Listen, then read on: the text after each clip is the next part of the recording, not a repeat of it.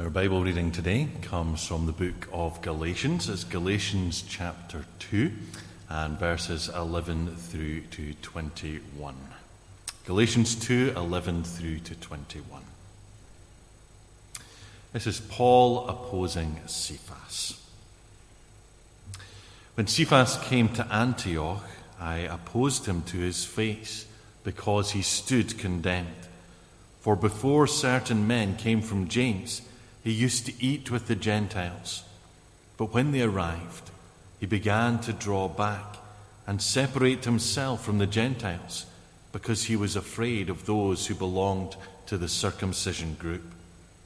The other Jews joined him in his hypocrisy, so that by their hypocrisy even Barnabas was led astray. When I saw that they were not acting in line with the truth of the gospel, I said to Cephas in front of them all, "You are a Jew, yet you live like a Gentile and not like a Jew.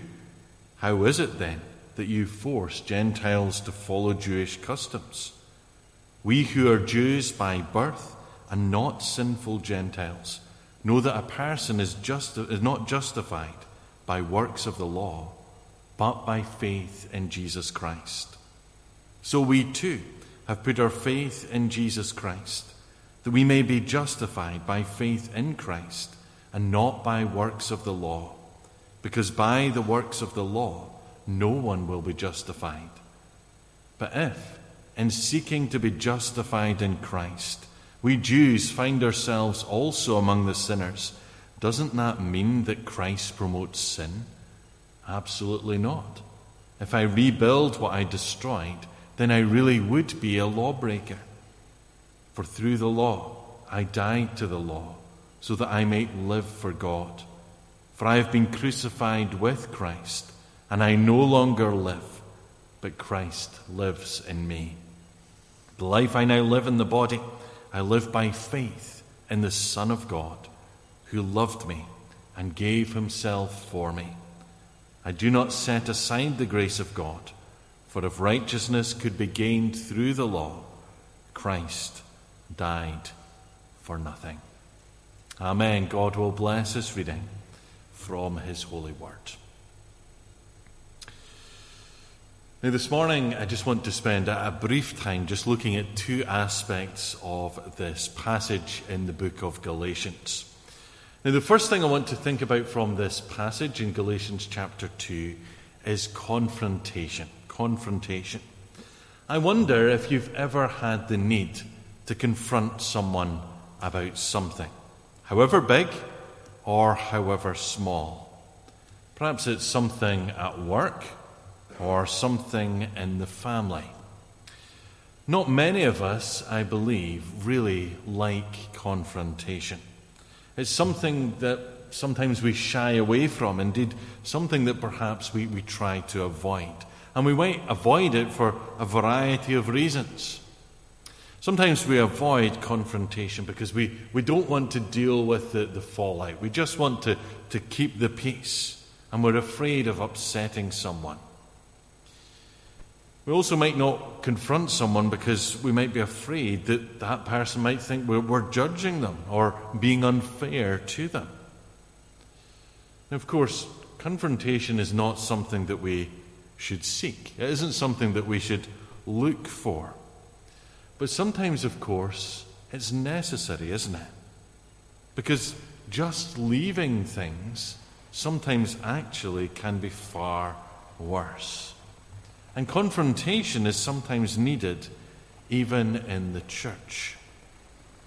In today's passage in Galatians, we have Paul retelling a surprising incident where he was called upon to confront Cephas, the apostle Peter.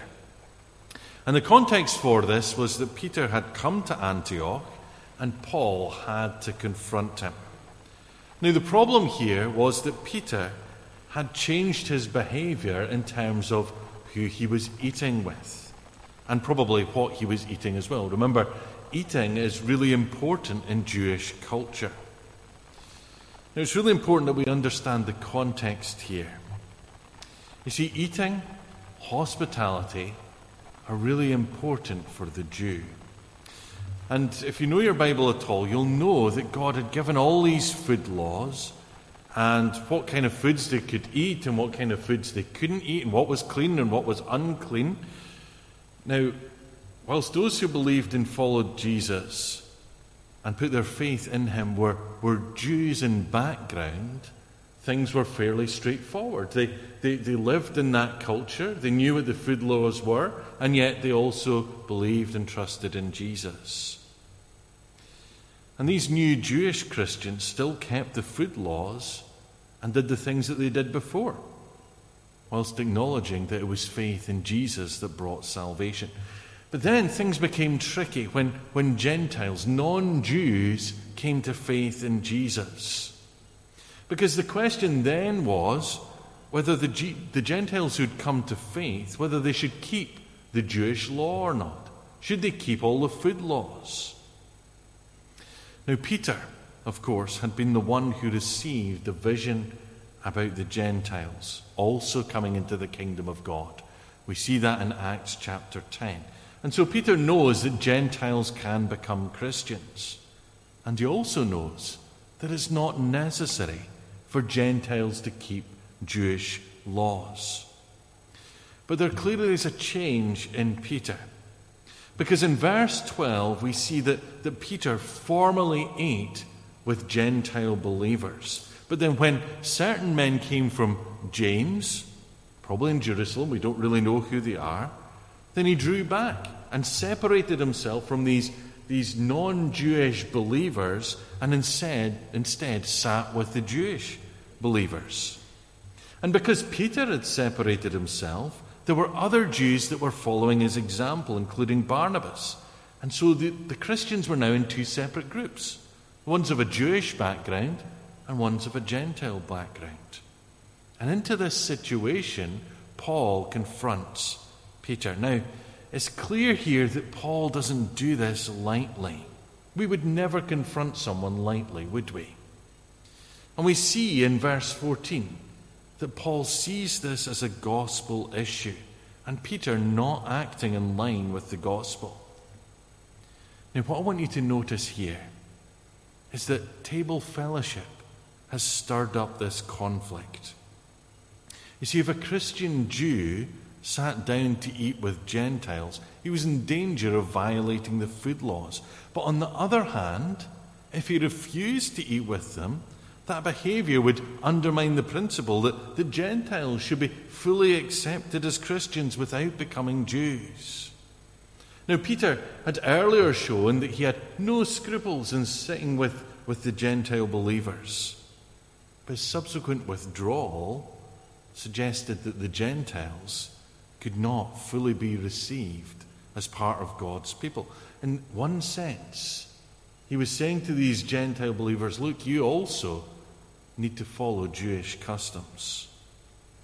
And so into this situation, Paul takes extreme measures and publicly calls Peter out. Because both Jews and Gentiles who believe in Christ are part of the kingdom of God. As he says later in chapter 3, verse 28, there's no Jew or Gentile, all are one in Christ Jesus. And Paul calls Peter out because it's causing a split in the church. And even today, however hard it might be, we are called to call out things in the church which are wrong and which take away from the core message of the gospel. You see, what does Paul do in verses 15 to 21? He shows why Peter's stance is wrong. And this is the second thing that I want to think very briefly about today. That being a Christian is about faith. You see, as a Jew and yet as a Christian, Peter and Paul know that the law cannot save. It cannot bring salvation. I am so glad, and I guess you're glad too, that we don't have to follow food laws. That we don't have to separate dairy from meat in our kitchens. That we do obviously, but we don't have the same kind of we've got the same chopping boards. We don't have to divide things in that sense. There are not certain foods that were prohibited from eating. The law, as it came in the Old Testament, cannot save. What saves us is faith in Jesus Christ. That's what saves. You see, sometimes we have the impression that Christianity is about being a good person, or it's about being a nice person, but that's not what Christianity is about. Being a good person won't get you to heaven. Trying to do more good things than bad things won't get you to heaven. None of us can live up to God's perfect standard in our own strength. Being a Christian, being right with God, only comes through faith in Jesus. That's what the cross is all about. That's why Jesus had to die, that we could be forgiven and set free. And when we believe and trust in Jesus, we are a new creation. The old person is gone, crucified with Jesus, and we are made new. And there is new life and new hope. By faith in Jesus, we are justified. And that's what Paul's reminder to Peter is. This is why Paul had to call Peter out and say, Peter, your actions aren't good. You're causing a split. You're acting like the law saves. Whereas we know it's faith in Jesus, faith alone that saves. Now, what can we take from this passage this morning? Firstly, confrontation. Is there anything or anyone that you need to confront in your life? Sometimes that can be really, really painful, but it's necessary. And sometimes it's necessary even within the church. We're not to stir up trouble unnecessarily, but if there's something that's not right, then we need to speak out. And we need to speak out within the church. You see, if in the church someone's preaching that being a Christian is just about being a good person, we need to speak out and say that's wrong. If someone claims that you come into the kingdom by believing in Jesus, but you also need to do all these other things, then we need to speak out. But the second thing this morning is this. A Christian is justified only by faith in Jesus. There is no other way. The whole reason for Christmas is Jesus coming into the world. The whole point of Easter is that Jesus was willing to lay down his life for anyone who would believe and trust in him. Why?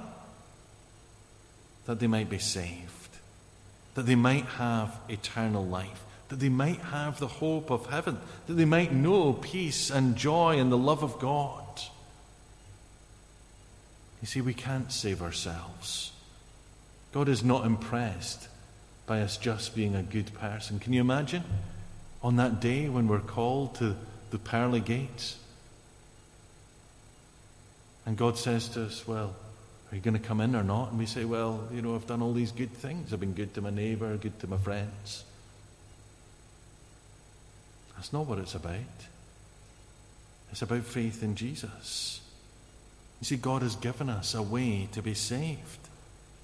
In Christ alone, our hope is found. As we all would acknowledge, this last year or so has been difficult, hasn't it?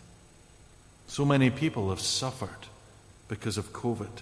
So many people have died, sadly, because of COVID. And over this period, many of us have had to reevaluate our lives. Where we work, what job we do, family life. We've perhaps had to confront some of the bigger questions of life. Suffering, mortality perhaps. Thinking about whether there is a God or whether there's not a God. The Christian hope is not found in ourselves. It is saying that there is a God who is an everlasting God, the Creator God, the sustainer of all things, and he cares for the world, and he also cares for you. And in the uncertainty of our world, he wants you to come to him, to put your faith and trust in Jesus, the only way to salvation, the only way to heaven, the only way to know true peace and joy and hope. in a world that's often hopeless. You see, maybe you come to worship today and you've been looking your whole life for peace, for love, for acceptance, for joy. You've tried all different things, work, family. Nothing works. I tell you, hope is found in Christ and in Christ alone. Early in Jack's baptism, I read this verse. The promise is for you and for your children and for all who are far off, for all whom the Lord our God will call. Is the Lord calling you today? If so, put your faith and trust in Jesus and know the salvation and the hope that he brings.